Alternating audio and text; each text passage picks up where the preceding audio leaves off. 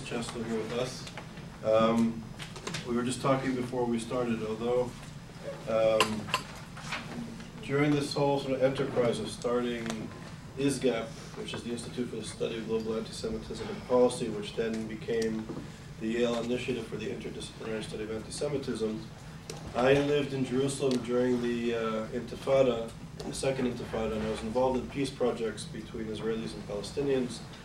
And I was telling Phyllis how I met members of jihadist organizations and literally spent days with them speaking about philosophy and religion. And when you're up close to these issues, I think they take on a certain type of significance. And I came to the US in 2001, and in 2003, the first person I ever invited to come to give a lecture was Professor Phyllis Chesler. And her book, The New Anti-Semitism, which was written in 2003, written in 2002, published in 2003, for me was the first book that really articulated or grappled with the issues of contemporary anti-Semitism, or the new anti-Semitism, however you call it.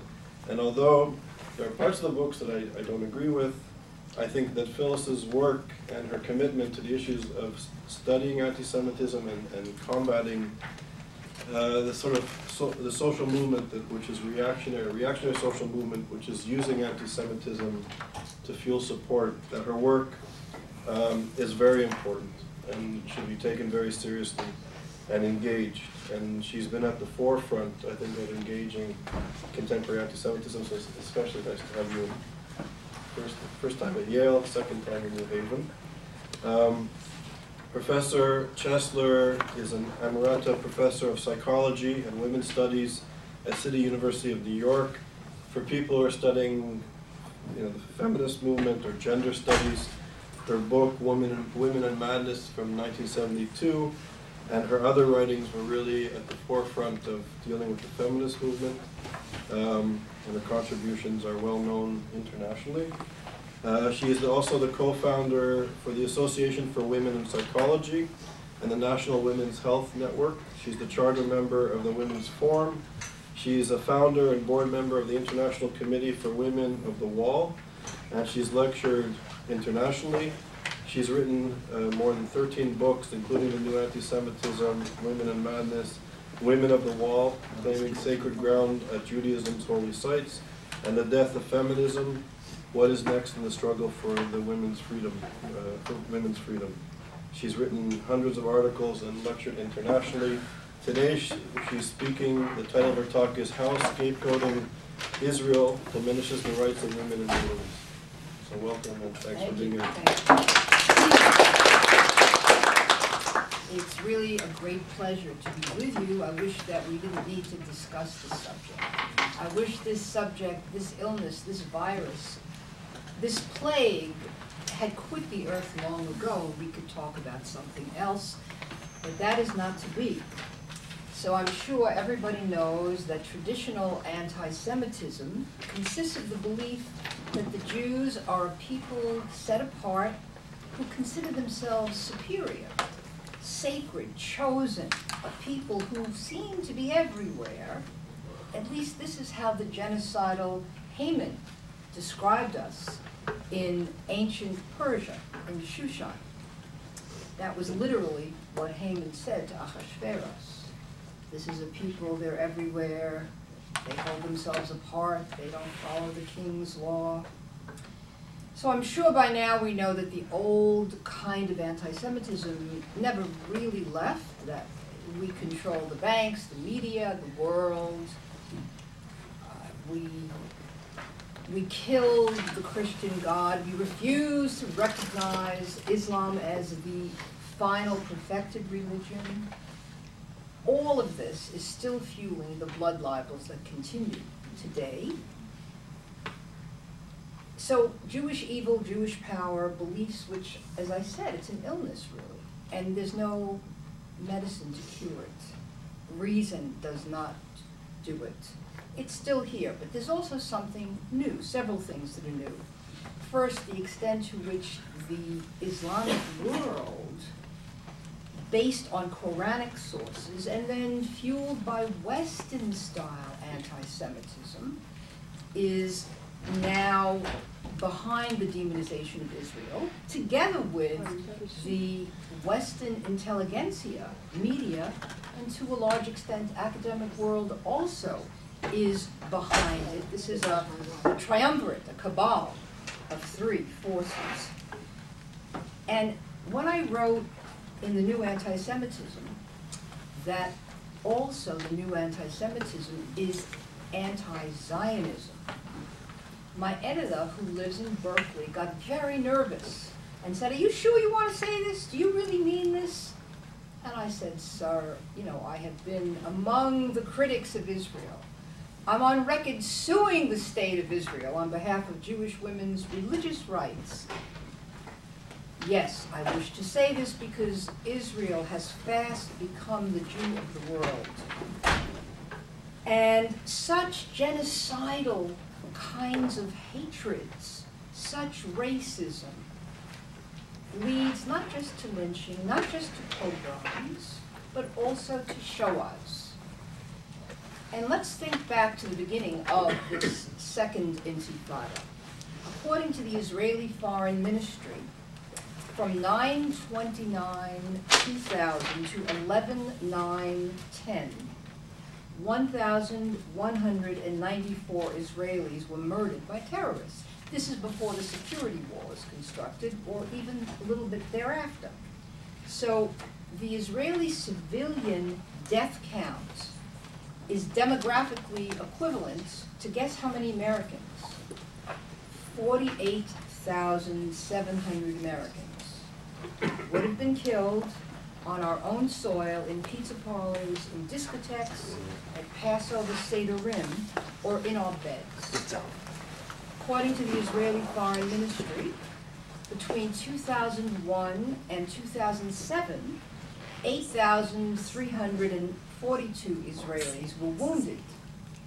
Their lives never the same again, the lives of those who loved them never the same again.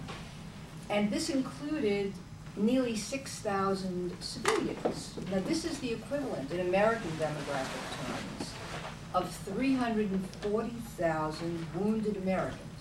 Now can you imagine what would have happened if the equivalent had happened on North American soil or in Europe? But Israel, Chaval, unfortunately, is located in the Middle East, where even though it is a Western country, it's surrounded by countries where Muslim on Muslim and Muslim on infidel violence is the norm. It's like, it's what happens, it's the given. What we call the matzav, the situation, the awful situation, is life in the Middle East. It's life. Now also, there's another feature about the new anti-Semitism, which is the doctored footage. The technology is so perfected, so Israel can be demonized in all the languages on earth 24/7, on the internet, in videos, wherever you go. And demonized and then shunned and shamed and accused of unending blood libels. So what does this really mean? I mean, it's very bad for the Jews, it's bad for Israel, it's bad for the ethics of the world. But what does it also mean? It means that Israel is being conveniently scapegoated for the crimes and sins of the Arab and Muslim world towards Arabs and Muslims. And therefore, these tragic problems are not being addressed at all, because everyone is focused on blaming Israel. And you cannot imagine how effective this demonization is, diverting attention from human rights violations beyond belief at home. So the entire worldwide media has become Palestinianized and to some extent Stalinized. So Palestinians, who are only human beings, and many of them are terrorists and gangsters, and those who are not are either in jail or were murdered by them or being tortured by them, or are living lives of quiet desperation at the hands of their leaders, because of their leaders. They are nevertheless all viewed as the most noble and innocent and pure of victims, And Israel has become Goldstein in George Orwell's 1984. Israel is the single person to hate, to blame, and to kill, to have genocidal intent toward. Israel is the Nazi, oh, what is that? Israel is, it's a machine run amok. You see, they're going to take control of it. Israel is seen as the Nazi apartheid state, right? The colonial aggressor. What a neat trick. What a neat trick. Because then we don't look at, nobody dares mention Muslim imperialism and Islamic religious and gender apartheid, which are real practices, which are then neatly projected onto Israel, where there is no similar exact apartheid-like practice. Obama's America, along with the Western intelligentsia, are wrongly blaming Israel for the failure of the peace process. And they believe it would be Islamophobic or racist to expect the Palestinians to first accept Israel's existence as a Jewish state as a precondition for any negotiations for peace. And the American media blames Israel for not caring about peace, and human rights organizations, international organizations, medical journals like The Lancet, I'll talk about that, they only blame Israel.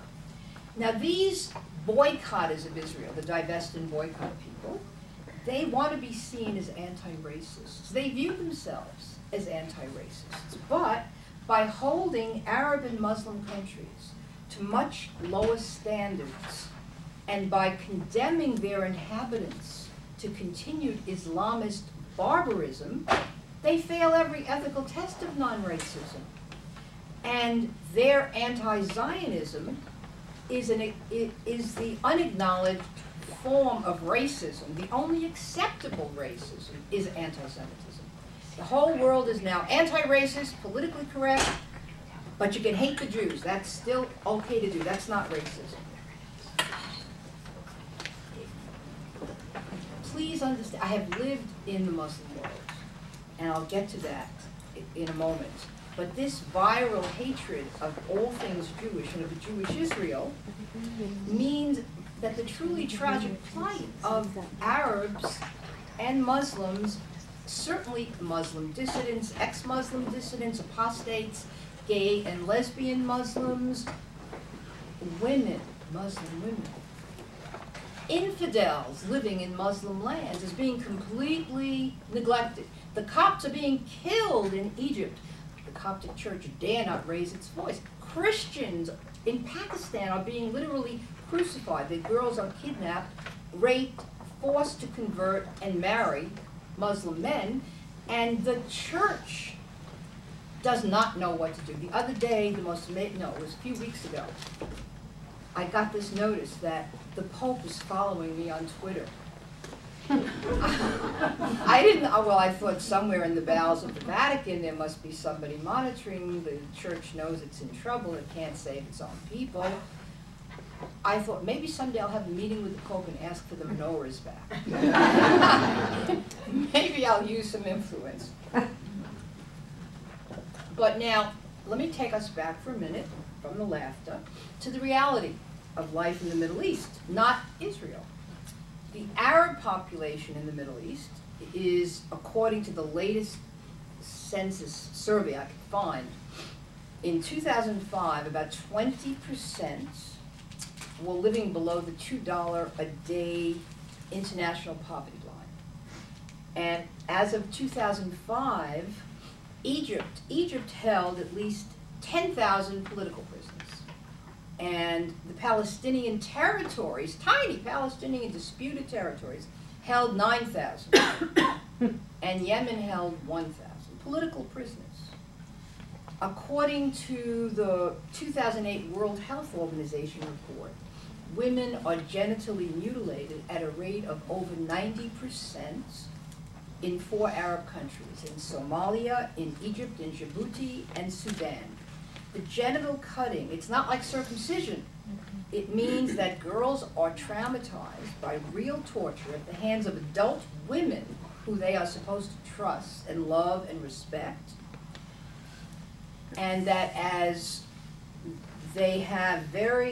married women and child brides, they will never know sexual pleasure. They will experience urination and menstruation as dangerous and painful. And childbirth is unbelievably traumatic, and they may develop very dangerous fistulas, which may lead to their never being allowed into company again unless a Western doctor comes to fix them, which, by the way, Western doctors try, even in Afghanistan, to do. And this is also true, the genital mutilation, in a number of African non-Arab countries. It's presumably an Arab custom or presumably a pagan custom, but people who perform it think that it's in accordance with Sharia law. How about the illiteracy rate that nobody's paying attention to? It's Israel's fault. 2007 United Nations report, and I don't necessarily trust their statistics, but it's what we have to use. The overall adult illiteracy rate in 18 Arab countries was 29%.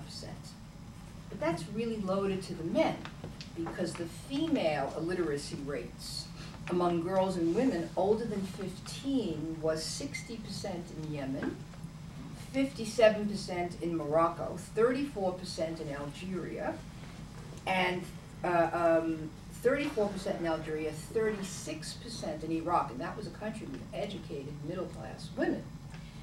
10% in the Palestinian territories.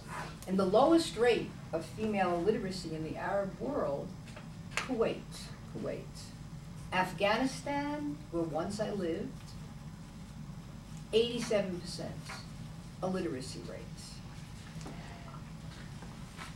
Now, these are just tip of the iceberg numbers. If you interview Arab and Muslim women, you're going to hear things that you're not going to believe about the routine, the normalization of being beaten as a daughter, as a sister, as a wife, for the smallest thing or for no reason whatsoever.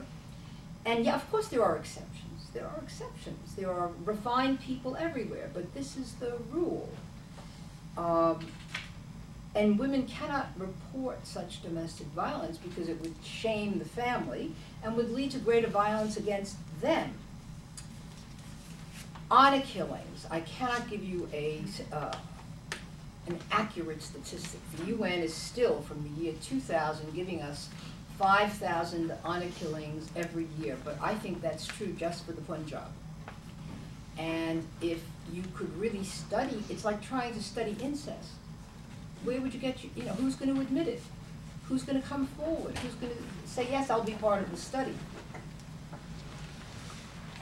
And it's a crime that I'll talk about toward the end that is valorized. It's certainly not criminalized. And in Jordan, for example, Jordan, the potential victims of honor killings who manage to escape, they're put in jail. The Jordanian government needs to jail them for their own protection.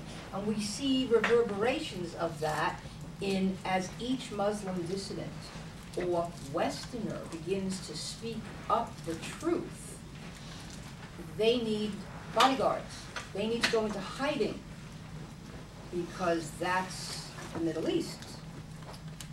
Now, women are in the Middle East and Israel, and I'm not going to argue that women have full equality in Israel. I mean, it's paradise compared to Saudi Arabia, don't get me wrong. Once I was hanging out in the mid-1970s in Yerushalayim with a group of very tough feminist women like myself. And they were so bitter about the government. Oh, were they complaining and carrying on? I finally said, okay, I guess there's no alternative. You need to apply for political asylum in Mecca. I mean, no perspective at all. So I understand that there's no real full equality for women in Israel. But let's remember back even to the parsha we just had by Yishlach. Shimon and Levi don't kill Dinah. Dinah's raped. They kill her rapists and perhaps plus more. So this honor killing is not something that Jews do. We don't do that. So, but there is increasing gender segregation in Israel, in the public sphere. And I'm now quoting my colleague Anat Hoffman, who's the head of the Reform Religious Action Center, and who was with me when we davened for the first time in the Ezrat Nashim in 1988, a struggle which still continues unbelievably. She writes that this phenomenon is escalating with numerous cases on buses, on public streets, at the Western Wall, even at medical clinics, showing that the increasingly strict, ultra-Orthodox Haredi rules do not only separate men and women, but also humiliate women and keep them in a subjugated position. But nevertheless, Israel is not an apartheid state. And I'm not going to argue that the Arab League or the PLO or Hamas or Hezbollah or Iran are directly responsible for such Harediization. That's our problem. We're doing it.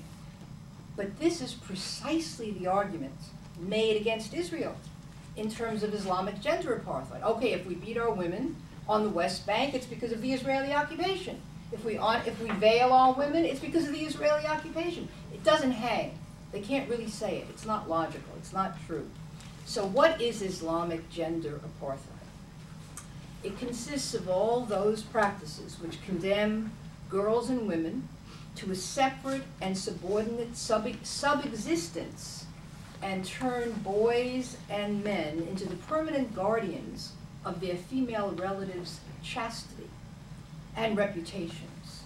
And boys and men, by the way, are condemned to compete with siblings and half-siblings for a wealthy polygamous father's attention and inheritance. And they're condemned to live lives. They're not comfortable with women. They haven't grown up familiar with women. Again, not everybody. There's exceptions. But this is the historical rule. They view women as breeders and sex objects, and any other emotion might fill many an Arab or Muslim man with some shame or sorrow. Male homosexuality, including male homosexual pederasty, is absolutely rampant. 50 years ago in Kabul, Afghanistan, I would see two men walking down the street, holding hands, rouge, lipstick, a flower behind an ear with an ancient rifle. They were both sporting, ammunition, bandoliers, and acting, and this is pre-Stonewall uprising. And I would go back to my Afghan family and say, you can't imagine what I just saw on the street. Oh, you Americans, you're seeing things that aren't real. Mm-hmm. Today, at its most extreme, Islamic gender apartheid is characterized by very lurid headlines. The acid attacks on girls in Pakistan, children for not being properly veiled enough or for daring to want to go to school. This is a sort of the Pakistani Taliban. Or the public stonings to death, both in Afghanistan and in Iran, and the hangings of women and of women in Iran, and long torture, much gang rape. The poor soul who was lashed 99 times, I believe not once but twice, and was sentenced to be stoned to death. Perhaps some international outcry spared her for the moment, but it did not deter the execution sentence. And the authorities forced her son to watch her being lashed these 99 times. There's another woman, a human rights lawyer in Iran, who actually represented Shireen Abadi. She's, the last I heard, I have not kept up in the last 5 days, she was on a hunger fast with no water and was close to death and was in Evin prison. We should be crying out about such things. That means what's left of what used to be my feminist movement should be crying out in the West about such things. In fact, I think our president should be crying out about such things. And by the way, Saudi Arabia, Arab Muslim countries increasingly hardened and Islamists. If you try to report being raped, then you might find yourself killed for having committed adultery, or at the very least divorced, and you'll never see your children again. And if you try to choose your own husband, or maybe resist total veiling, you might live, but you're going to be really harassed on the streets. You're going to be on the streets of North Africa and in many countries in the Middle East. Cairo, I'm thinking of the Wilding episode in Cairo. And by the way, women who were veiled and unveiled, both, were attacked by 1,000 men. Islamic gender apartheid in an era of such jihad, such an Islamist jihad era, is the most anti-woman system known to humanity. It's even worse than Israel. It's really bad. And feminists should be making a big cry. And some are, but very few, and I'm one. And I'm not a multicultural relativist. That means I believe in universal human rights, one standard for all. So I have chosen to speak out about criminal misogyny. I mean, I certainly spoke out about Western misogyny in America, all over Europe, in the history of the world. Why would I remain silent? Why would I fall silent when suddenly the misogyny had the most vengeful face of all, and it happened to be coming to us from the Islamic world?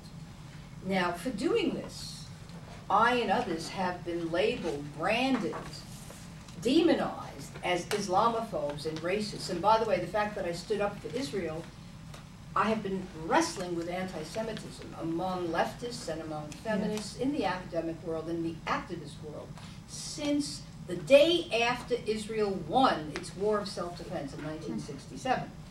But I didn't take that fight public. I didn't memorialize it in a book and then in a series of articles, for which I then lost my entire world. And in my opinion, the gay liberationists, the feminists, the liberals, the humanists, the good people, we were the good people, they have deserted their own vision of human rights and of gender equality for refusing to take stands and for refusing to have equal standards. And they fear that if they do so, they will then be accused of being colonialists, crusaders, racists. And this concern, this fear of being accused of being racist trumps their concern not only with the truth, which doesn't matter, but they don't care about women's rights and human rights for people who are Muslim or living in Muslim lands. This is so unfortunate. This is so crazy. And we are all endangered by this silence. I have now published a lot on these subjects, and I've been ostracized by many of my former colleagues of 40 to 45 years worth standing. I'm not allowed to speak at certain memorial services for dead, women who I've loved and worked with. And if I go on campus, unlike here, my first brush with that dragon's breath was at Barnard. It was a freestanding conference. And when and it was mainly women of color who had invited me. I was very honored to be there to speak about woman's inhumanity to woman, which was the subject of my 10th book. And we were having a wonderful time together until some instigator in the audience stood up. The first question, having nothing to do with what I talked about, was, "We demand to know where you stand on the issue of the women of Palestine." And I thought, well, I could say I light candles every night, I weep, I send money. I could have dodged it. But what I said instead was, I think you're asking me where do I stand on the issue of apartheid, and I oppose it. And the largest practitioner of apartheid in terms of both religion and gender is Islam. Place went crazy. Went crazy. And so I had to be hustled out ultimately for my own safety. This is on an American campus in New York City. That was only the first time. So since then, I'm used to having bodyguards, security accompany me to an American campus where I was a professor for 1,000 years and a guest lecturer everywhere for 2,000 years, and now, in order for me to tell the truth, I need to have a bodyguard. Now, perspective, and it's not just me, that means to tell, I'm not saying that I'm coming to lie about Israel, just to tell the truth. Or that I'm coming to lie about Muslims, or about Islam, or about Sharia law, or about what's happening to women in the Islamic world. I'm not coming to lie, I'm coming to tell the truth. That truth is not wanted on most American and European campuses, and less so, perhaps, on Middle East campuses. That's another discussion. So, and I'm lucky, I'm not in jail, I'm not being tortured, I'm not being beheaded, I don't have to write under a pseudonym, I don't need bodyguards 24/7, the death threats are very minimal. All right, so I can't get published as I once did. All right, so I have to do samizdat on the internet. That means when there was censorship in Soviet Russia, you self-published, and one intellectual, one supporter would pass your work around. And that's how I view the internet, by the way. Because most publishers, most mainstream publishers, and I've been a very successful author, are afraid to touch the subject. This book was the very first book, 2005, in which I wrote about the penetration of the West by Islamic gender apartheid, by the honor killings in the West and in immigrant communities. And it's mainly Muslim on Muslim, although Sikhs and Hindus do this. Indians do it in India. They don't come to the West to do this.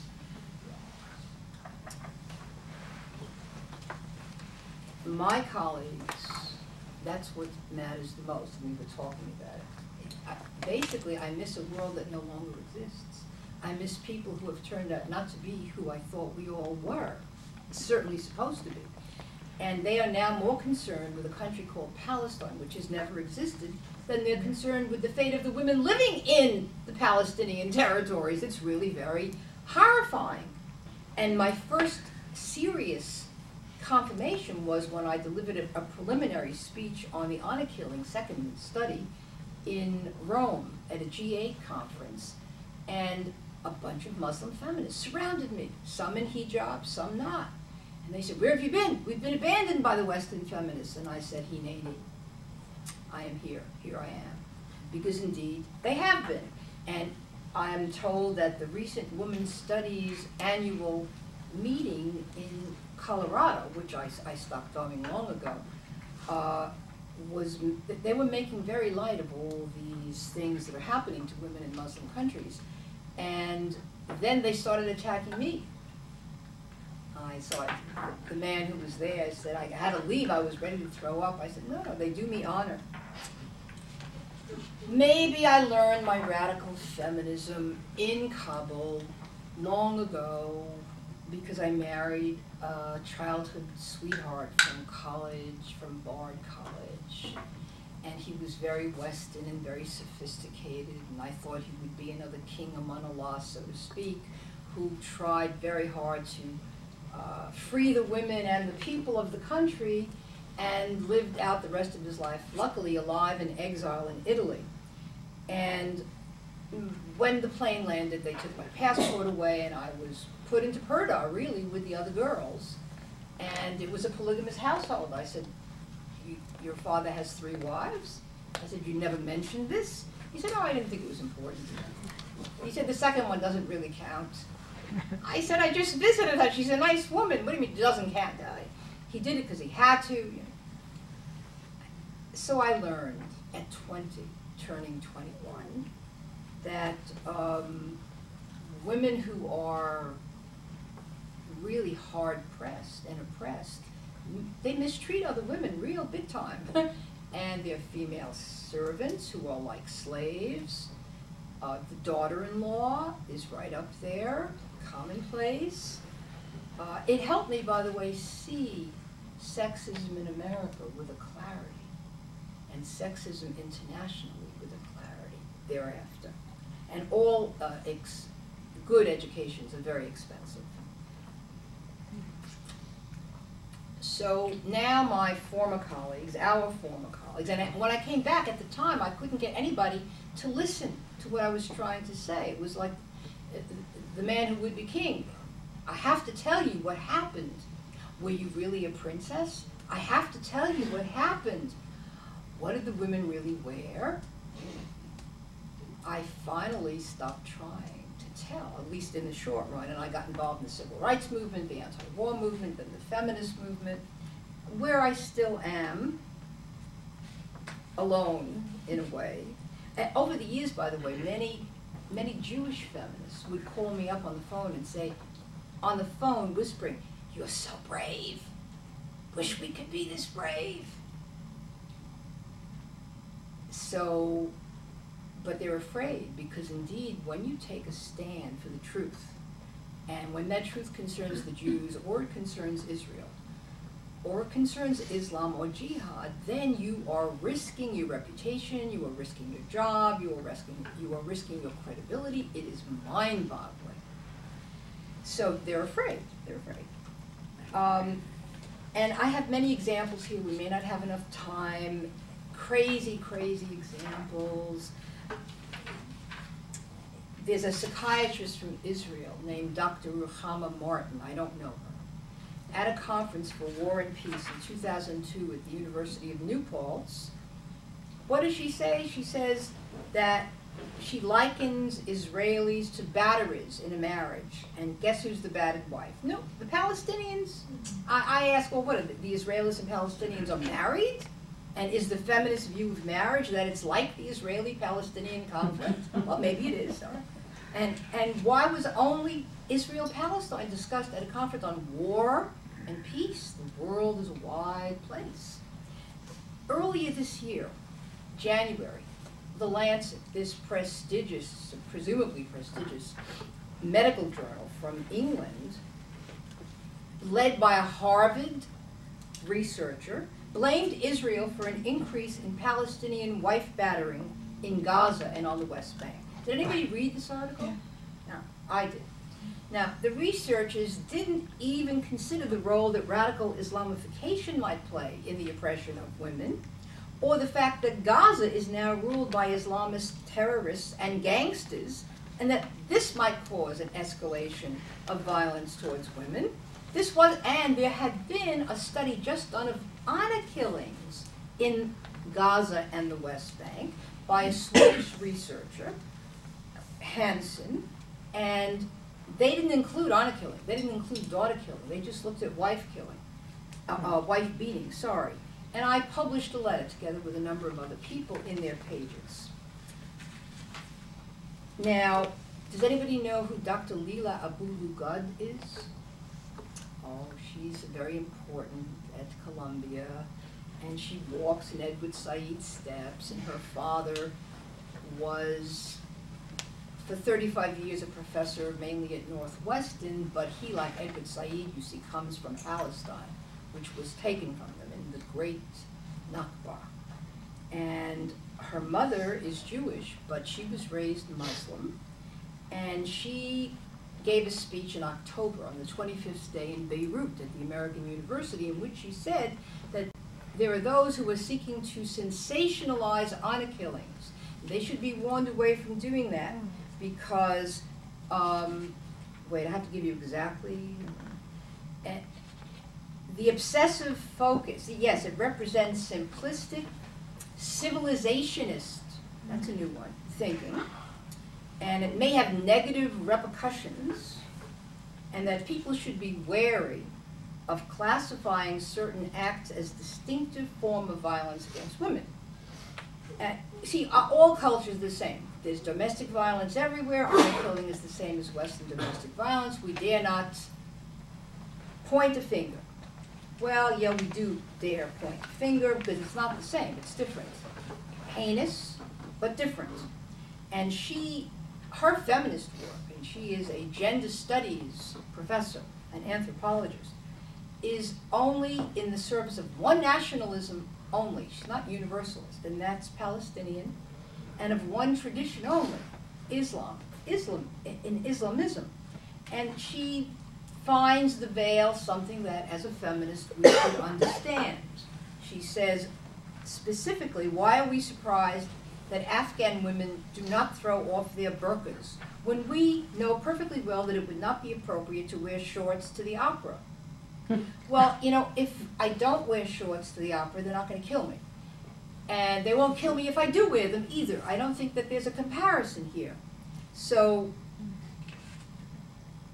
she also finds something to say positively about polygamy. And there are exceptions, but mainly, no, it's not a good thing. It's not good for the women. It's not good for the children. It's not good for the sons especially who compete for the inheritance and for the attention. Bin Laden's father had 57 children. Bin Laden is trying to get his father's attention. I would say this as a former psychoanalytically oriented psychotherapist, but what do I know? So I don't think it's such a good idea to have polygamy with so many children. And basically she criticizes, and she's joined by, she is a Western feminist herself, she criticizes colonial feminism. Why? Because I think it's a way of reminding Western thinkers, heirs to the colonial adventure, that given their ancestors' past crimes, we dare not feel superior to the Islamic world. And above all, we should never dare to intervene to free Muslim prisoners from Muslim tyrants, jailers, and murderers. Because she's really saying that by writing anything that stigmatizes or exposes, even if true, a feature of the Islamic world, that you're stigmatizing them and you're going to be killed because you're exposing them to shame. That's what an honor killing is partly about. I've published 2 studies on honor killings. The findings are interesting. They're important. There's not just one target group. One is an average age of 17, a girl, who's killed by her family of origin, her father, her brother, her uncle, her mother. And it's planned either because there's an allegation of some impropriety. She was seen, we heard, talking to a boy, or because she actually, in Europe, for example, wants to go to college, wants to have a profession, may even want to have friends who are not Muslims, may want to have a husband of her own choosing, or a husband who's not Muslim, and worse, a god who might not be Muslim, so the apostates, that's an automatic death sentence.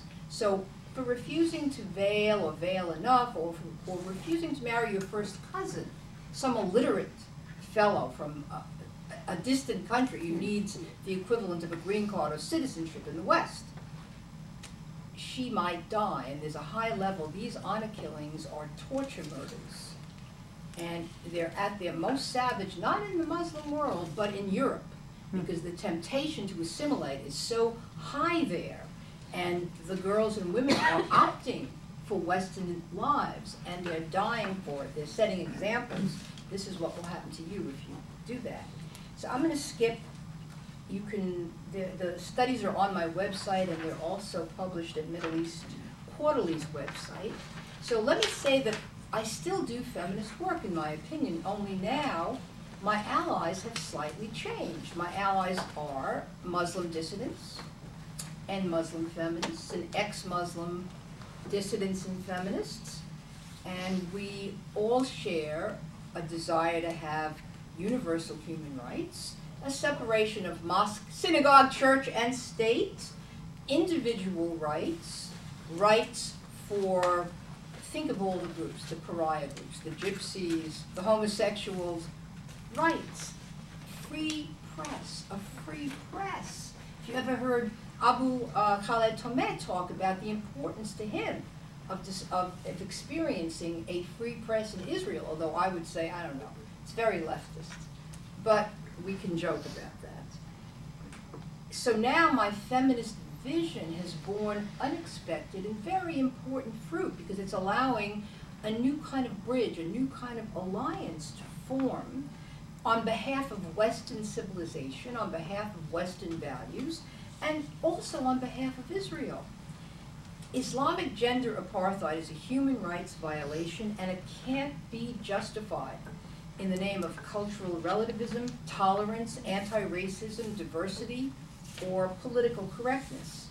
The battle for women's rights is central to the battle for Europe and for Western values. It's a necessary part of democracy, along with freedom of religion, tolerance, and freedom of dissent. Here, exactly, is where the greatest battle of the 21st century is joined.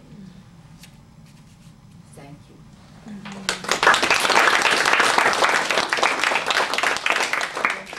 Phyllis, thank you very much. So we have time for a Q&A, and I'll take the prerogative of asking the first question. Oh, I thought I was going to ask the first question. Go ahead. No, go ahead. Okay. And it's interesting, it's questions, sort of two questions. I just came back from Ottawa. There was an inter-parliamentary conference at the Canadian Parliament. 49 countries attended, including Muslim countries, 100 scholars from around the world. And I'm originally from Montreal, and I was very proud to be Canadian. Canadians are not so nationalistic, but I was very proud. And why? Because I think Canadians really understand what's at stake, and I think they get a lot of what you've been speaking about. The Prime Minister, the opposition leader, as well as intellectuals really get what's at stake. And I think Canadians understand perhaps more than Americans do today, I would argue, because Canadian multiculturalism isn't relativism. Multiculturalism, which I think in a large sense began in Canada, people like Charles Taylor and Will Kymlicka spoke about how multiculturalism was about integrating the other economically, socially, and culturally. And it was sort of, there was a tension, and you have to create a balance between integrating the other and integrating another into a social democracy. So some of the practices of the other were welcome in the public sphere, some are appropriate in the private sphere, and some are illegal, such as honor killing and other things. So there isn't this sort of relativism, and Canadian multiculturalism is very much a part of the identity and policies of the country. And I think that type of multiculturalism helps to equip Canadians to understand that reactionary Islamism is a threat to social democracy and a threat to, I would say, to democracy everywhere and human rights everywhere. So I was very happy to be there for a few weeks, and it was a bit of a reprieve, I have to say, given the condition I find in the United States these days. I'm reminded of Judith Butler, Oh, a Yale graduate, a leading scholar, a very respected scholar internationally. She speaks of her Jewish and gay background proudly. And she recently said that Hamas and Hezbollah should be seen as part of the progressive left. yeah. And That's why I sighed when you yeah, mentioned it. no, but I think she just said this recently in Berlin, and she was very well received in Europe.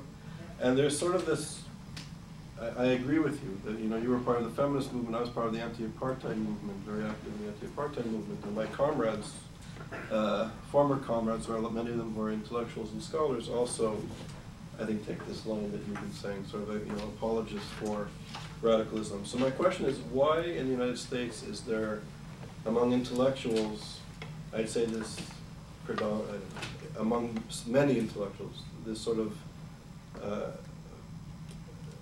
I would say either acquiescence to radical Islam or this, acceptance of this of contemporary anti-Semitism and some of the issues in terms of gender that you spoke to. So there's this blind spot. But my other question is... Wait, let me answer that. Yeah, okay. That's a good one. But it's connected. Okay, alright. well, I'm going to connect it. But on the other hand, I have to say, I would be critical of your use of Islam, because I think Islam, there's more than 1.5 billion Muslims in the world. It's a rich religion, culture, civilization. There's different traditions, different practices, different philosophical outlooks and schools of thought. So, are you speaking about Islam, or are you speaking about Islamism? I'm going to answer everything. Okay, and if you are speaking about Islam, that's very different than reactionary. Well, no, see, the thing is, that, let me deal with the second one first. I have loved Muslims. I have longed for the Islamic world. I'm akin to it at some level that I do not understand. Nevertheless, historically, it has been a world not just of hospitality and great charm, but of barbarism and of a different set of values than we have evolved in the West, because we criticize religion. We've had diversification in Christianity and also in Judaism. Islam has yet to do that, has yet to begin to speak in 1,000 voices.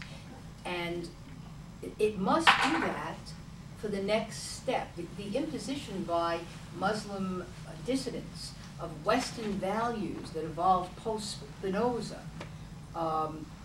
There was just a Casablanca declaration, which said all the right things. It said all the things that we said at an earlier conference on Islamic dissidents in St. Petersburg, Florida, in, I believe, 2005. But it's very good that now they've done it in their own voices with their own names, but I think it has to come from within. I think there needs to be a wrestling among Muslims with their Quran and with Sharia law and with how it's applied. They need to separate, as Jews have learned to do, have had to do, what is merely minhag, what is custom, from what is halakha, from what is law. And if the law needs to evolve with contemporary concepts of humanity and of fairness, kindness, equality, etc. That has not happened. Now, could it happen? Perhaps. Is it likely to happen in an era of rising jihad, of such madness, such hardening of the Islamic artery? I don't know. It makes it harder, not easier. But we were having a conversation on the way up here. Germans are not all evil. Germans under Hitler were not all evil. Some were very good. Some even tried to save some Jews. Some died for trying. Some disobeyed orders at some levels, but most kept quiet. They didn't want to stick their necks out. They didn't want to get in trouble. They didn't want to die. They didn't want to be heroes. They wanted to just lead lives and or good lives. That's the problem with the 1.2 billion who are in the grip of Islamist fanatics. I didn't say Muslim fanatics, I said Islamist fanatics. Now, in Tehran, my God, what an opportunity, what an uprising, what incredible heroism. I've been in touch with Iranian feminists who I'm in awe of. Once I got a phone call, it was an International Women's Day march a few years ago, and they said they have threatened to shoot us down like dogs in the street if we march. Do you think we should march? I said, if I would stay home, I said, but you know, I'm here. It's easy, it's your decision. They marched. And then they told me it wasn't so bad. They only arrested 113, and we found where 110 are being kept so far. So I do think that there is extraordinary ferment in the Muslim and Arab world to have human rights, to have democracy, and to indeed separate mosque and state. But will they succeed? If our president of the free world, Obama, took a longer time by 5 days than the French Prime Minister Sarkozy to say, we're with you in the streets, we recognize what you're suffering in Tehran as you're being murdered and carted off to prison because you're protesting an illegal, corrupt election, then who is standing with the Muslims who are willing to defy the mullahs, who are willing to defy the false mullahs? Who is standing with them? So that's part of an answer to the second question, the second part of your question. The first part is more complicated. Partly, it's the Stalinization process of the Western Academy, the American Academy. Everything about America is bad, capitalism is bad, but you know, now that apartheid has been more or less ended in South Africa, all those forces that needed to act out, not wrongly, by the way, needed to have a new target They needed to have all that energy to stand up to protest, and they chose little Israel. They didn't choose Saudi Arabia, where women can't go out unless they're covered from head to foot. I didn't want to get into Saudi Arabia for the moment. So partly it's the liberal left who have now perched in the academy in America. And they're still fighting against the anti-Vietnam War, trust me. This is their youth, they can't get past it, they can't let it go. It's a different war, it's post 9/11, they don't get it. They are, and at a deeper level, they would like, even the barbarians, to take Wall Street down, as they all these years have said they are gonna do.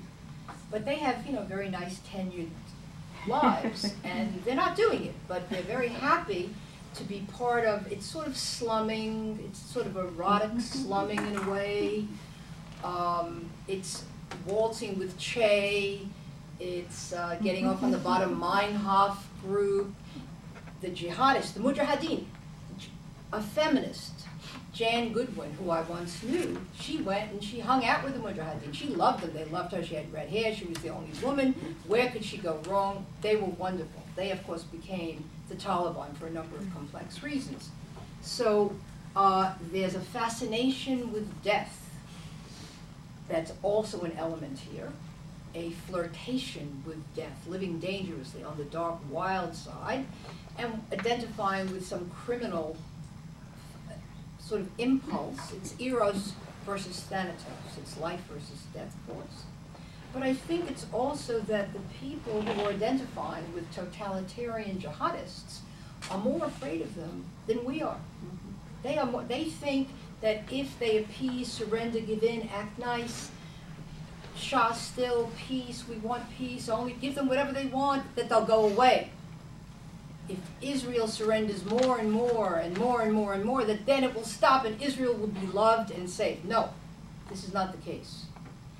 So I think that some of my former comrades, colleagues, who, and by the way, I think you're right, multi-diversity I'm in favor of, and America has been somewhat brilliant at integrating successive waves of immigrants so that everyone still has their own ethnicity, religious customs, religious practices, and yet are Americans.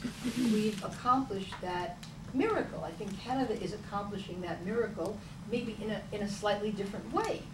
It's the relativism. In fact, once I gave a lecture, it was very embattled, it was at City University, the Graduate Center, and WBAI, where I've appeared on the very first feminist radio program ever, called Electra Rewired in 1970 or 71.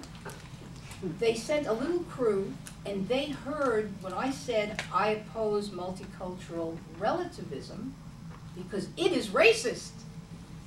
They heard me opposing multicultural diversity, and then went and did a program saying she's a racist, she's a racist. And I didn't weep, but I felt so sad for the ignorance. Sometimes ignorance is a bigger enemy, or as big an enemy as evil. It's very big. So I think there are psychological factors, but I also think that the Socialist Workers' Party, the Social Democrats, all those who really were communists in America, who became the academics of America, who ruled the roost, they're doing the hiring, they're doing the firing, and you have to conform to a certain way of thinking. It's very tragic. So I gave you a very quick answer to a very important and complicated question. Thank you. Nadar? Yeah, thank you. I'm curious to understand, do you feel this kind of abandonment of human rights and women's rights and freedom of press and all of those movements that you described as truly that Israel became like the final pathway? Whatever kind of failure occurs, the final pathway is the expression by criticizing Israel, or it's nascently really related to true anti-Semitism? And if so, what is the construct? Is it based on hatred? Is it based on identification with the perpetrator? Really expressing, a la Judith Butler, you reminded me of what I wanted to say. Are they expressing their own sense of failure, their own frustration, their own inability to really turn lesbian separatism into a mainstream phenomenon, or women's rights? We don't have an equal rights amendment in America, etc. Whether that failure is now fueling this demonization of Israel, a failure that's unacknowledged, or whether it is also merely the anti-Semitism of old in a new form that is piling on Israel. And I think it's both. I do. When I'm thinking of Alice Miller, Alice Walker, my old friend, has been signing on all these petitions for the flotilla for Gaza. And you can't imagine the feminist names that are attaching themselves to this toxic garbage. I mean, at some level, I don't understand. Because in Alice's case, she's successful. She may have private sorrows, that may explain a little bit, but she's become a Buddhist. I don't get it. With Judith Butler, who I don't know the woman, thank goodness, but I know something more important.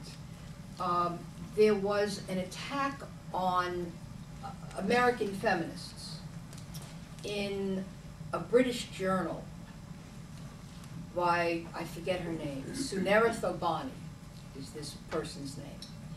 And some British people begged me to take it on. And I took a look. I said, all right, I see that the only feminists that she named were me, Judith Butler, and Zilla Eisenstein.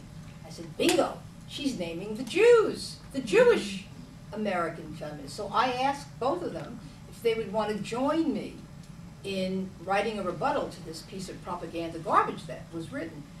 And they both opted out, because they're not going to stick their head up high, because they would lose their following, they would lose their publishers, they would lose their reputations for being the kind of cool Jews, which means, what's a cool Jew? A cool Jew is somebody who is the first to turn on other Jews, is the first to criticize the state of Israel, and trust me, I've done that in spades.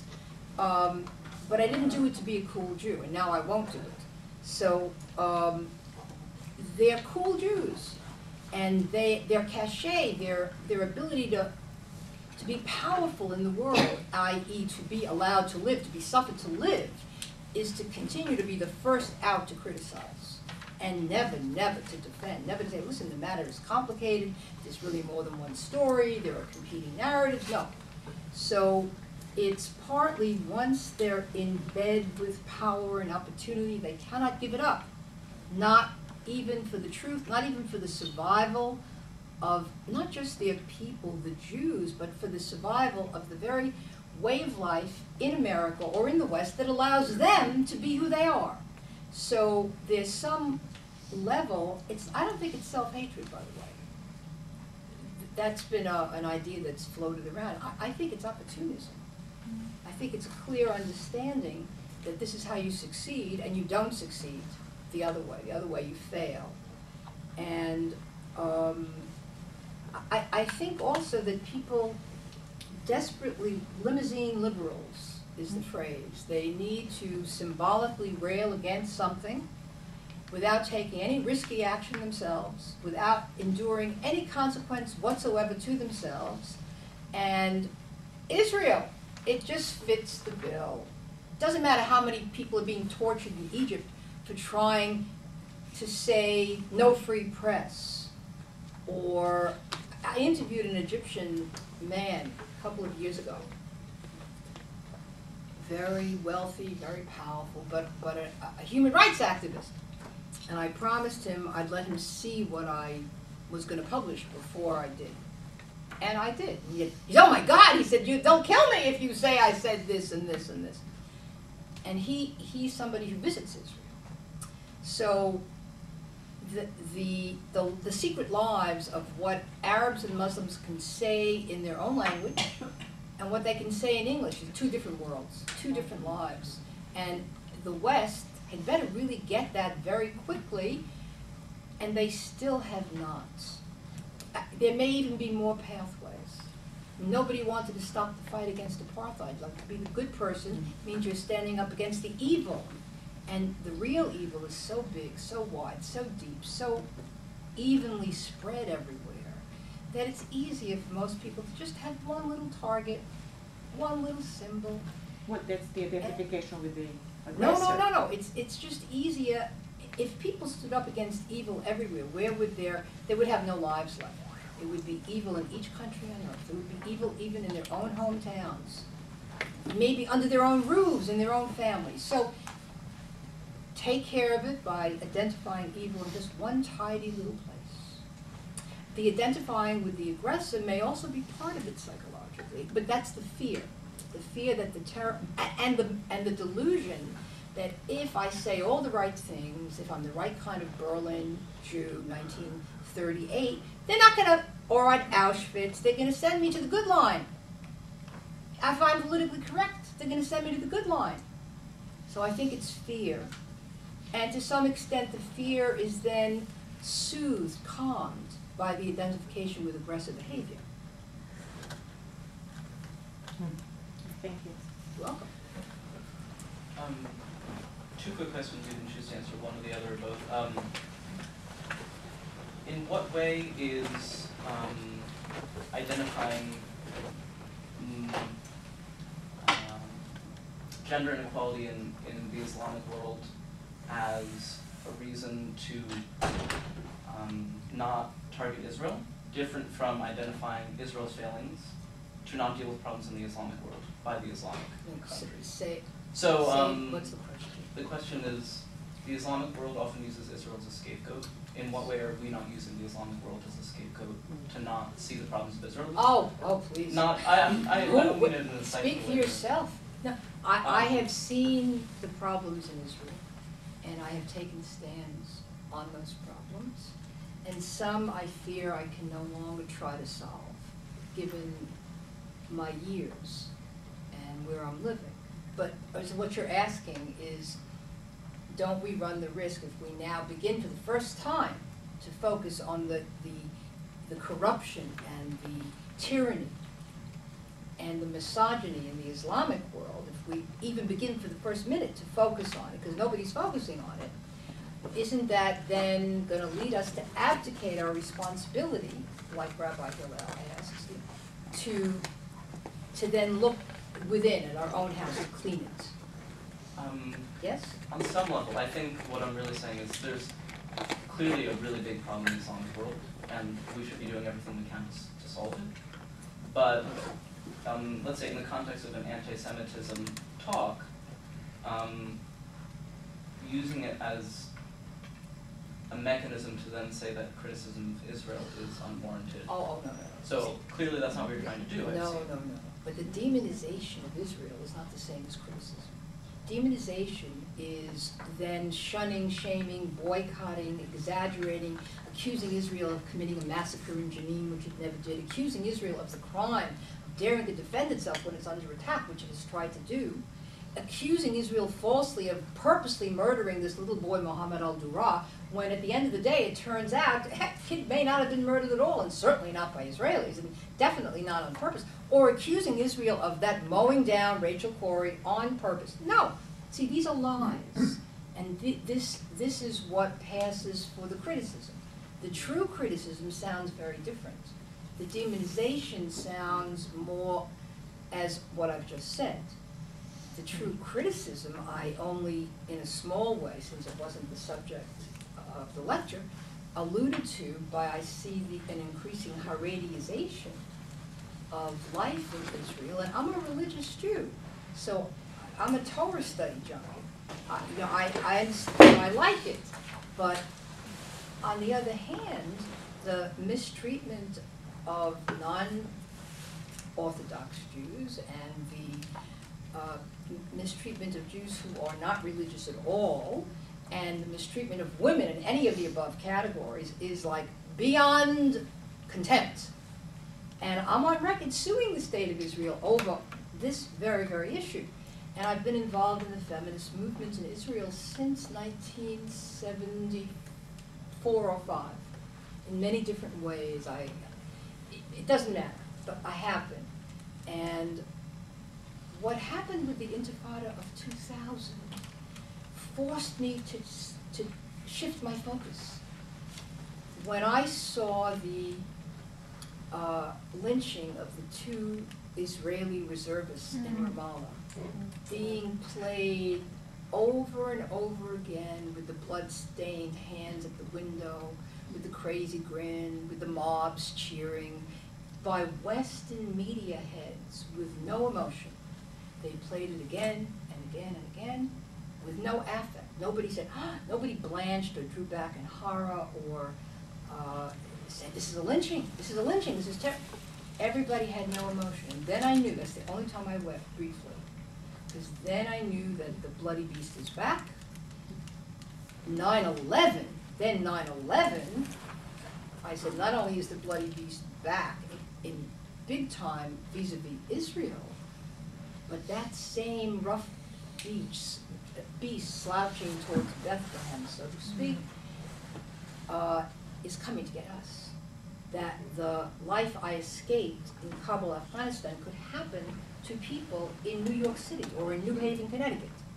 And it seemed to me then that the priority wasn't the critique of Israel, although there's plenty to criticize, human beings, Jewish human beings. Don't even ask, hours, I can keep you busy for hours. But in the scheme of things, the world is not threatened by Israel's imperfections, by Israel's failure, or Israel's, the world is not threatened by it. The world is threatened by jihad, and by Islamism, and by Islamic gender and religious apartheid. So how can you focus on criticizing Israel? I don't get it. And that's what you have so many young, well-intentioned Jewish students who are doing just that. Do you understand that? Understand attacking Israel and not the Islamic world? Yes. The Islamic world that perpetrates such crimes? No, personally, this summer I just read a book called Half the Sky by Nicholas Kristof, which talks about a lot of the issues that you talked about. But I still would say that an issue like the settlements is something that I care about stopping, and that Islamic issues are separate from that. Sir, we have one life and 24 hours each day. And the settlement issue, while important, and while we can all agree to disagree or to have who knows what point of view, it's not a threat in the same way. You can't compete. It's not morally equivalent. It's not the same. So so a young student, Jewish or not Jewish, who focuses on the settlement is not so different from the Obama administration, which has lately been focusing on the settlement as if the settlement is really the problem, is the issue, as opposed to the Palestinian rejectionism, the Arab League and the Muslim rejectionism of a Jewish presence in the Middle East, which is the issue, and not the settlements. The real settlement is Tel Aviv. That's the settlement. Mm-hmm. So the settlement, Israel has been, look, I'm not a military expert. Israel, to the best of my knowledge, has wanted peace truly and has made so many offers and could long ago.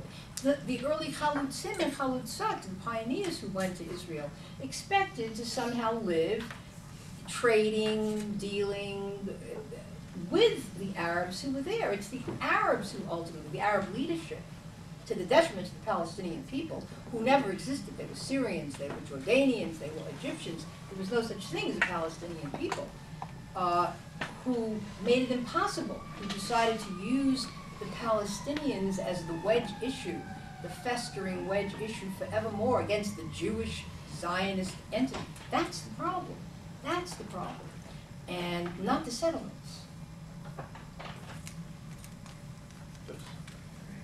We could criticize Israel as you have about the treatment of Israeli Arabs, for example. But I don't want to get into that. I'd like to ask a broader question, which is you are concerned about the jihad, and I am too. And you are, if you're willing to admit there are many, many Islamic voices, Arab Islamic voices, non-Arab, people out of the Middle East, quite different voices. And the issue is, how does one appeal to those who are not committed to jihad? And one has to, I think, look at the other side of it and how, I know the settlements don't, I agree, affect world peace. But if you're a let's call him moderate, who doesn't know which way to go, what does he see? He sees the U.S., Iraq, the U.S., Afghanistan, Iran. In other words, to them, it looks like another kind of a crusade from their point of view. So I mean, the jihad on one side, the crusade on the other side. So in fairness, I think one has to look at what is being played in terms of the average Muslim mind. So there is another story here. And I wonder if you appreciate that side of it. Oh, totally.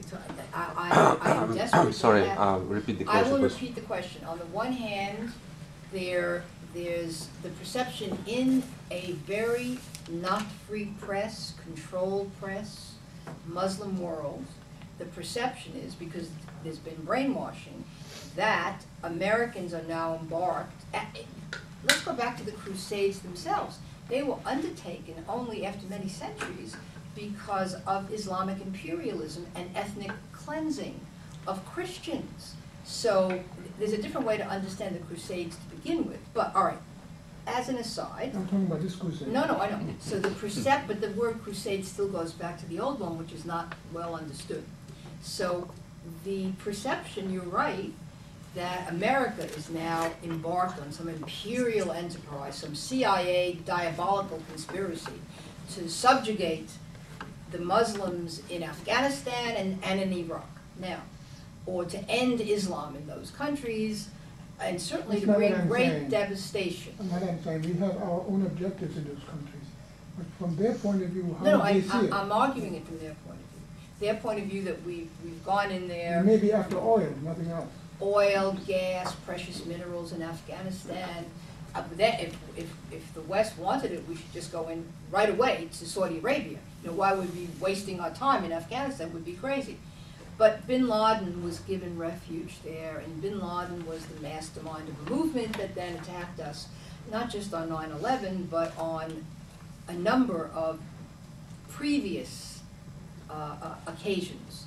Attacked military barracks, attacked the USS Cole, etc. So, although I don't know if Al-Qaeda did the USS Cole, I'm not sure. So the perception that has been allowed to fester, and that's really felt among uneducated Muslims, among illiterate Muslims, and also among very, very educated Muslims, is that it's all the fault of the big Satan and the little Satan. Whatever the problem is, it's Israel's fault and it's America's fault. And the proof is look at the adventure in Afghanistan, look at the adventure in Iraq. How do we reach people who've not committed themselves to jihad, is your question, is the heart of your question. I think one among many ways is to have. When I gave a speech for a group of Iranians in D.C., it was beamed up live via satellite and translated simultaneously into Farsi, into Persian, and into Kurdish, possibly into Arabic. I don't think so, maybe.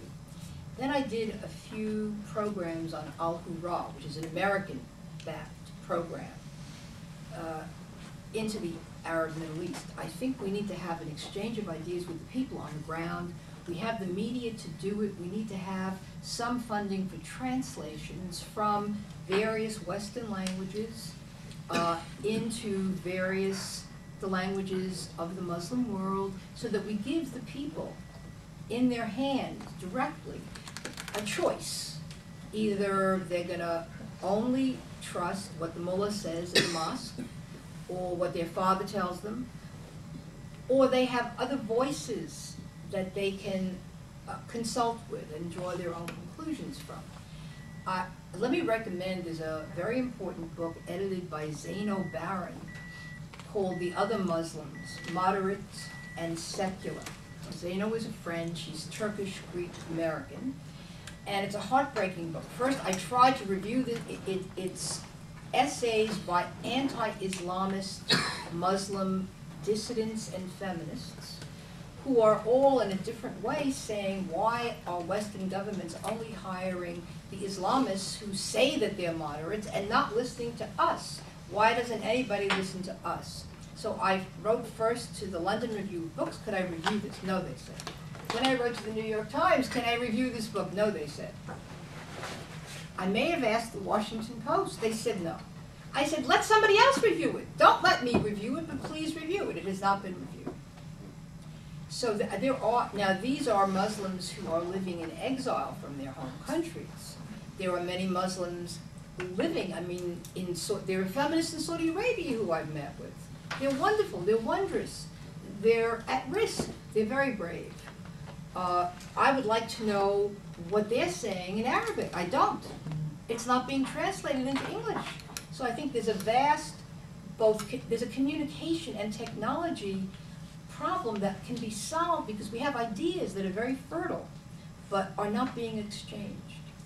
So that's one answer. The question on international human rights for women. And basically, what I'm asking is for you to clarify for me, if you would, the question of costume for women in a particular ethnic group versus human rights. I mean, we know within the Jewish religion, the question of covering the body, varies from the Reform to the Orthodox.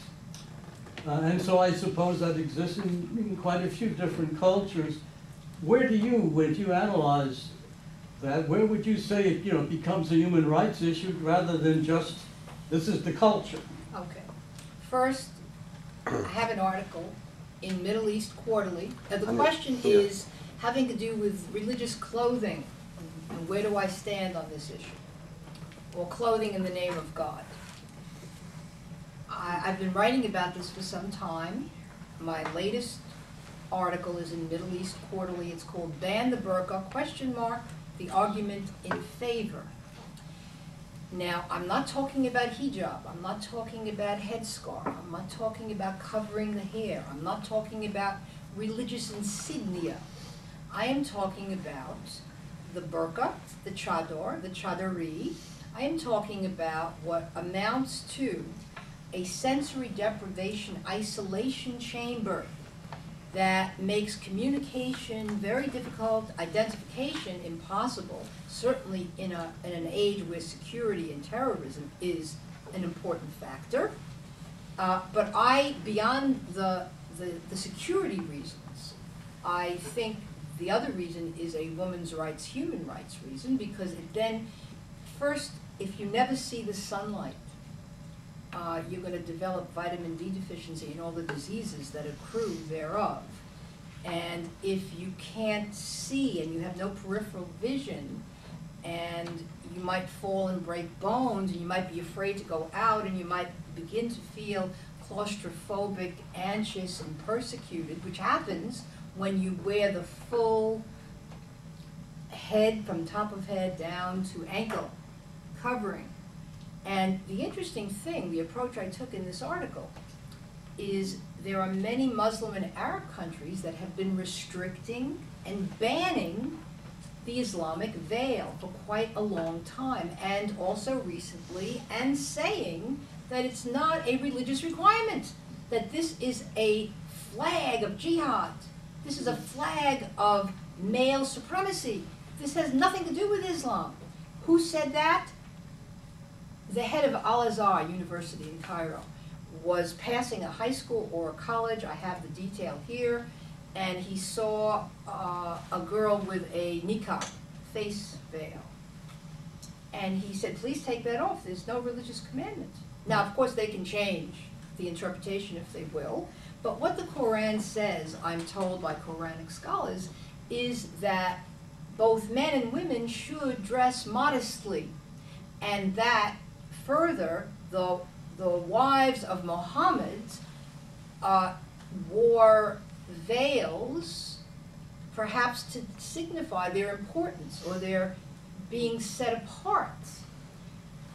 So why would we in the West wish to honor as a religious commitment or commandment something that is probably not mandated by the Quran, that has been outlawed for more than 20 to 80 to 100 years in any number of Muslim countries, that is now being restricted and outlawed in those countries for security reasons, so that the battle is on this issue, and I cannot believe that President Obama, in his opening speech in Cairo, said, you know, he is very honored that America has stood up for a woman's right to veil. Now, what he was talking about was before his time, the Justice Department weighed in on an Oklahoma case of a 6th grade girl who demanded the right to wear hijab, and the school board just said, no, you can't. And the ACLU, of course, always causing legal unrest, they took the case, and when it looked likely that the Justice Department was going to weigh in, the school board gave in instead. Now, again, I'm saying, let's even take an extreme example of nuns, who many of whom no longer wear the full habit. A nun is not part of a jihadic movement seeking through military force to subdue, humiliate, and terrify all populations on earth. No, that's not what a nun represents. And most nuns these days are dressed casually in modern fashion. So when you find young women who are American born or not at Ivy League universities, where you will find them, wearing niqab in class, wearing a full chador in class with gloves and sunglasses, we're looking at something else. We're looking at a statement which they may feel is a form of resistance to racism, resistance to against Islamophobia, which doesn't exist, but which is considered right up there with anti-Semitism, in fact, far more important than anti-Semitism. It's another fake emperor. So I'm not in favor of the burqa.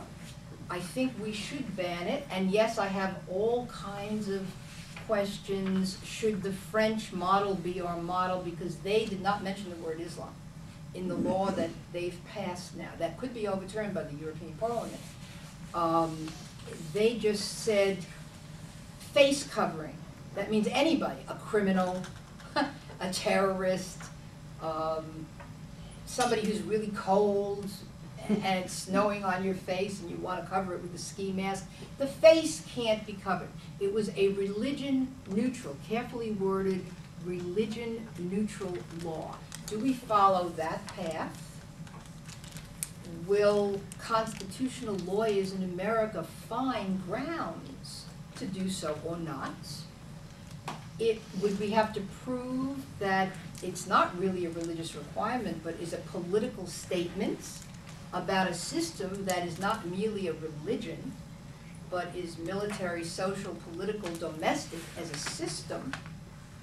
I'm not a lawyer, but it makes me really nervous that when I see a woman who's in such a position, whether she thinks it's her free choice or whether she's forced to do it against her will, I don't know the difference, makes me feel really bad about myself that I can't help her. That it's happening on my watch, that her head is on a pike, so to speak, from my point of view, and I'm doing nothing. Makes me feel really nervous. Just to clarify, you said there's no Islamophobia, or is there discrimination against Muslims in the United States? Are you talking about Islamophobia as a notion? Islamophobia is the false concept that just as there's hatred or persecution or discrimination against Jews, or against African Americans, or against Native Indians, or against anybody who's foreign or different or looks different, Asian Americans, that there is a similar and equal discrimination against Muslims. That's not true. That's simply not true, and it's become the coin of the realm at the United Nations and the coin of the realm at international conferences. Yes, it's true. 9/11, everybody was Arab, everybody was Muslim. Let me think.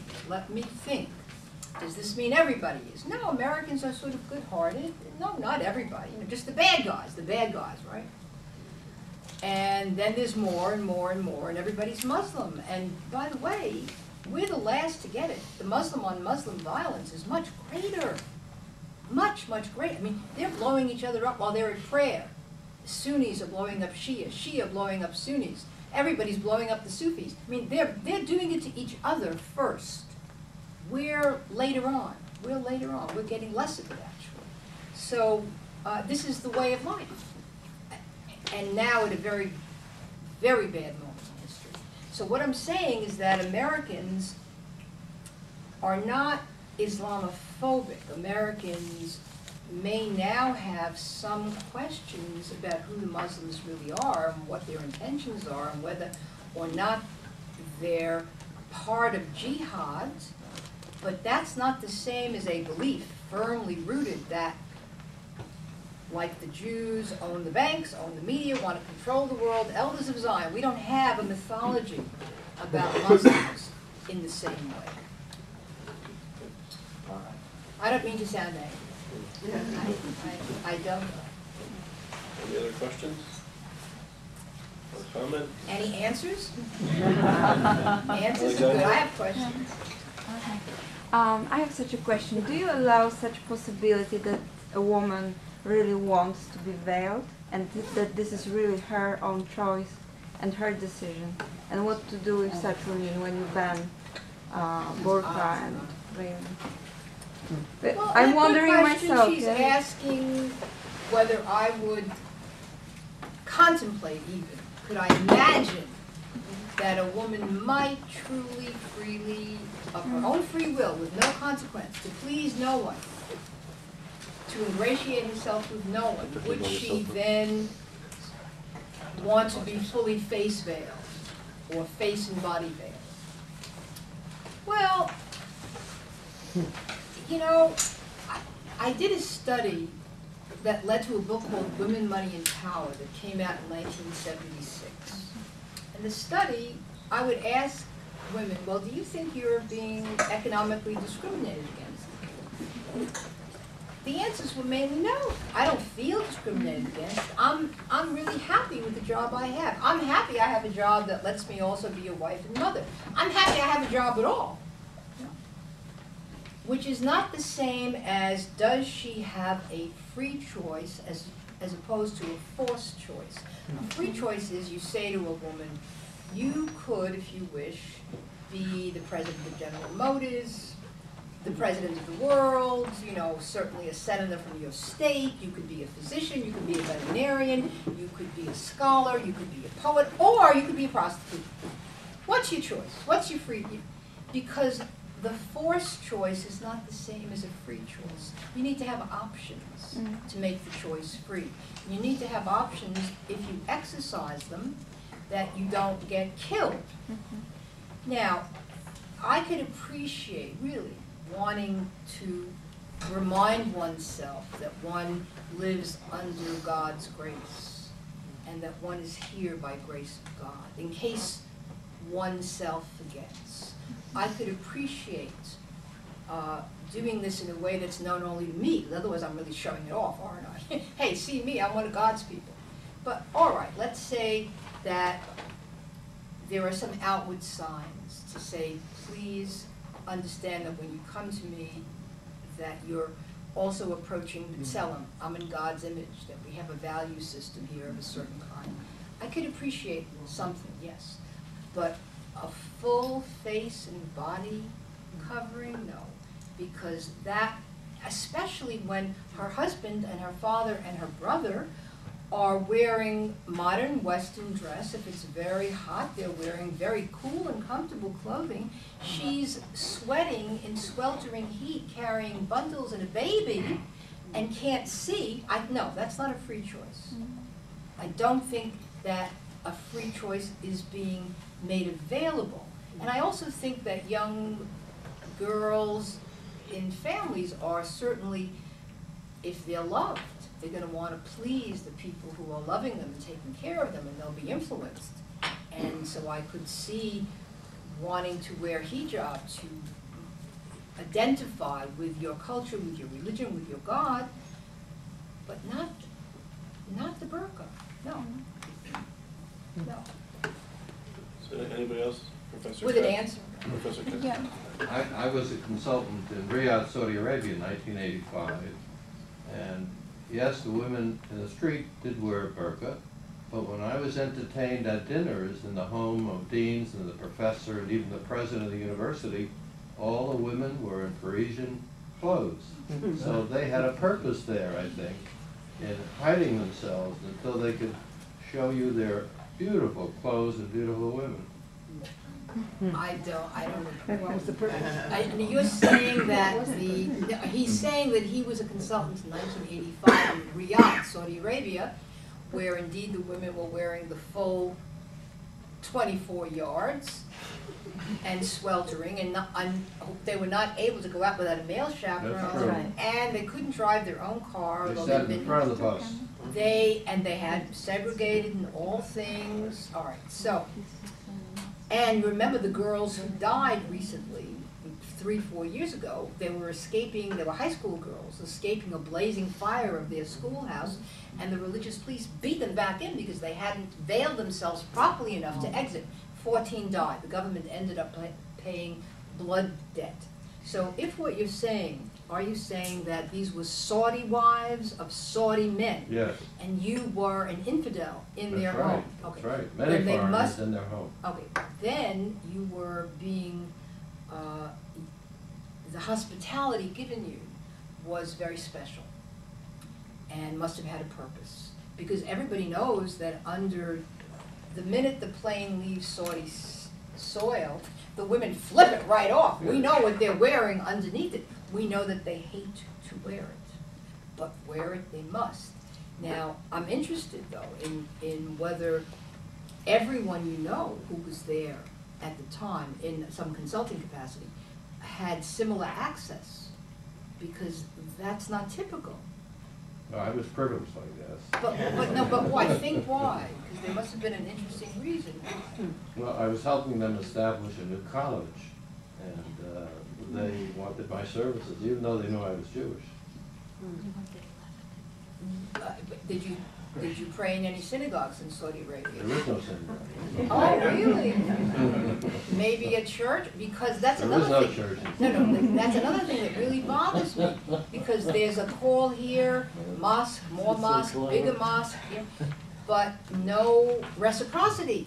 So that's what I mean by Islamic religious apartheid, because only one religion is allowed in a Muslim country. You have to hide your Christianity, Jews, Judenrein, out completely, and you cannot worship. And so did you help them set up a good college with good programs? Still in existence. Not called King Saud University. It's, So you were entertained by members of the royal family? Yes. Well, that makes the I exception. even went to the racetrack and watched the royal races. Yeah, no, this is an exception. This is not the rule. Okay, so one last question, Professor Bonacci. Just a very brief, I go back to what Alexandra asked earlier about this not being the first choice, or being the choice to wear the burqa. Would you say the same thing for the Haredi community, men in Jerusalem or Brooklyn? Would it be free choice or it's forced? Well, I would say it's probably a forced choice, but they can see, their senses are exposed. I mean, maybe they're blind even though they can see, but you can ears, eyes, smell, mouth, you can have a conversation with them, they can see with the pavement, the steps, so it's not the same. Now, that's a good question. That's it's an important question, because very few people have free choice when it comes to religion in childhood. Everyone is forced into it or tempted, gentled into it, and then as an adult, maybe has a choice, maybe doesn't. Maybe exercises the choice, maybe doesn't, because you don't want to hurt all the people who brought you up. And you've grown accustomed to these customs. Just a quick- I do not like the increased uglification of the Haredi women. I do not like the heavy stockings, the long dresses, heavy in the summer, and always so dark and forbidden and forbidding, and then with the wig and on top of something over the wig. This is crazy. But she still has her 5 senses. She still can see where she's walking. She can talk. You can hear her. You can identify her at an airport. It's not the same. So I wanted to say Professor Menashri is the founder of the study of the Center for Iranian Studies at Tel Aviv University. Is here for the semester once a week or so visiting us. So if people have questions about Iranian society, he's the man. Any other quick questions? We have a couple more minutes. Okay, one last question. Let me say something. Yeah. All right, no, go ahead. Sorry. Yeah. Okay, quick question. You had talked about the fact that perhaps using media, if only the moderate or the more intelligent or the average Muslim in the Arab countries had the freedom and could understand Western world. But by the same token, you're also saying that the Arabs or the Muslims living in Western Europe are much more severely, the women. I mean, the honor killings there are much more severe, the torture is much more severe because they're exposed to all these ideas. Somehow, I mean, the idea that if we just kind of beam our ideas into Jordan and Saudi Arabia, there'll be a mass uprising. No, I didn't say a mass uprising. I'm exaggerating. But compare that, I mean, they have these things available in Western Europe, and yet it hasn't stopped the honor killings. Well, you're perfectly right, but because they're available more and more, first there are moderate and dissident and ex-Muslims in Europe too, who are fully enjoying the freedom. Some of them are women, and one, Samia Labidi, is in Paris in her article in Zaino Baron's book. I highly recommend, very important article. There are many Muslim women experiencing lots of freedom in Europe, and they're not being honor-murdered. And they've broken, many have broken with their communities, fled them, and others not so. I was privileged to, Seyran Ateş is a Turkish-born Berlin lawyer who has written a number of books criticizing Islam and whose fondest dream was to create a mosque in Berlin where men and women could pray together equally as equals. But she's put that on hold. Representing immigrant women, she was shot nearly to death by the man who murdered the woman she was counseling, a battered teenager. And she came back and she continued her work, and her latest book is called Islam Needs a Sexual Revolution. So she calls me up from Berlin one day and says, "Could I come and stay with you for a week?" And I said, "Yes." I said, "Any particular reason why? You have business here?" And she says, "No, the police think it's better if I leave town for a week and is in Berlin." So she's now keeping a low profile and taking care of family matters. But I think that this exchange of ideas is a fertile exchange. And I would like, as I said, I would like to know what they're writing in Arabic and Persian and Kurdish. I really want to know what they're saying, and I want them to know what I'm saying. And there's so far no funding for a very simple translation project and a very easy to do technology project. Well, not as easy, but possible. So I think that the honor killings are emanating from certain countries and from men at a certain level, even though there are exceptions. There are very educated and wealthy families that engage in this collaboration in murder, that it is also largely a function of the low-skilled, unemployed. There's a case that I was testifying in, an honor-killing, a potential honor-killing victim who got out. And I can't say the country from Europe, and it's a precedent case here in America, because the asylum would be from a European country that is failing perhaps to protect certain people. And the argument has great merit, because there are certain, if you marry your first cousin, no, if you come and then you bring your relatives, all of whom are kept sequestered, the women, and not allowed out to learn a European language or to go to a European school, and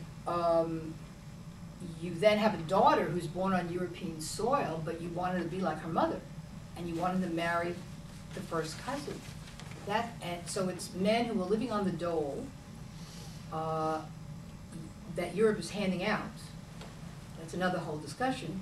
Who are then doing what you do in the old country. A woman is uppity, she's even slightly unpleasant, or she really violates a taboo for real, you kill her. You kill her.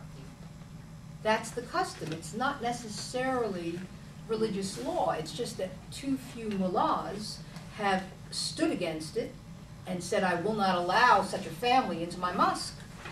That this is a crime reaching out to Allah. I won't permit it. We need more of that.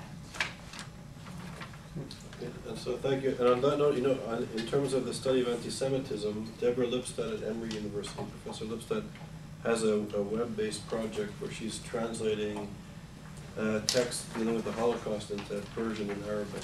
So it may be a model to be used for issues of gender. Excellent. Anyway, so on behalf of YISA, we have to leave the building. I'm sorry we have to wrap it up.